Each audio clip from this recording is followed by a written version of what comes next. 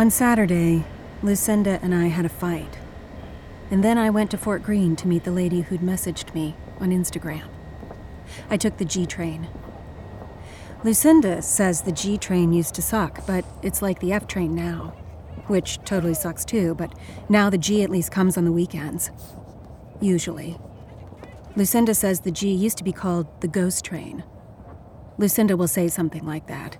It used to be called the ghost train, and then look down into herself, like it's beautiful and tragic that they fixed the subway so the trains actually come more often.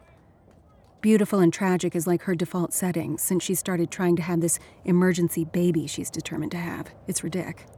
Anyway, I got off the G and walked 6 or 7 blocks to a brownstone that was across the street from a school. The school had a playground that looked like a prison yard, like they all do, and some guys were playing basketball there. They were high-fiving and pushing each other around and yelling, like being violent and dickish to each other is hilarious. I heard them a block away and got distracted, and as I approached the brownstone, I didn't pay attention to some cracks in the crosswalk, which had just been filled in with tar, and I totally stepped on one of the cracks and ruined one of my brand new white Vans. I knew Lucinda was going to flip her shit over that and give me this big lecture about how shoes don't grow on trees, Miss Priss, and we're not made of money, and how I have to pay her back, even though her workout pants cost like $250. And it's like, can a person just have an accident or make a mistake? Not in Lucinda land, they can't. I want to pause here and say I know my choice to go there was risky. I'm not blaming anybody else for what happened. I can't. It wouldn't be fair. I understand fairness. Unlike Lucinda. Anyway, the names on the apartment buzzers were 1 Franchese and 2 Bigelow, and then the bottom buzzer didn't have any name or number on it at all. I rang all 3 buzzers and waited. Nobody answered. Then I noticed there was a garden apartment. It had a separate entrance under the stairs. I peered over the side of the porch, and sure enough, it had its own doorbell that wasn't marked either. I went down the stairs and rang the garden apartment bell, just to be safe. Nobody answered there, either. It occurred to me that I hadn't actually asked her last name, the lady I was there to meet, which was stupid, I admit. All I knew was her Instagram handle, which was Kathleen IG416, and her address. So, maybe her last name was Franchese or Bigelow.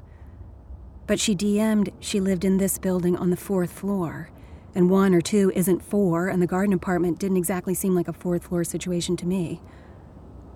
I looked up. It seemed like the building might have a 4th floor, but it looked like it might have been an attic. It was hard to say. I thought for a second. I did stop and think. Because you're probably wondering, well, did she stop and think? Did she conclude that perhaps maybe this situation was totally sketch? She did. But, TBH, she also figured, so what? Because that handle, right?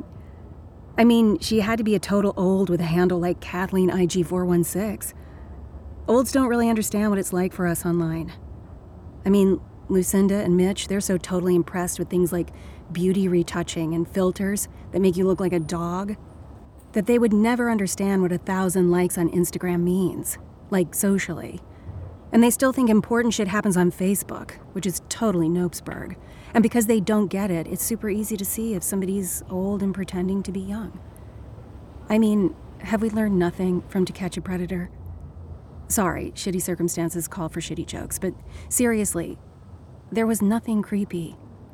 She didn't ask for pictures of me, and there was no, sexting or trying to get me to open up about my effed up home life and then meet up at a hotel in New Jersey or anything. And her story is just all her own pictures and stuff from her gallery shows or openings or whatever.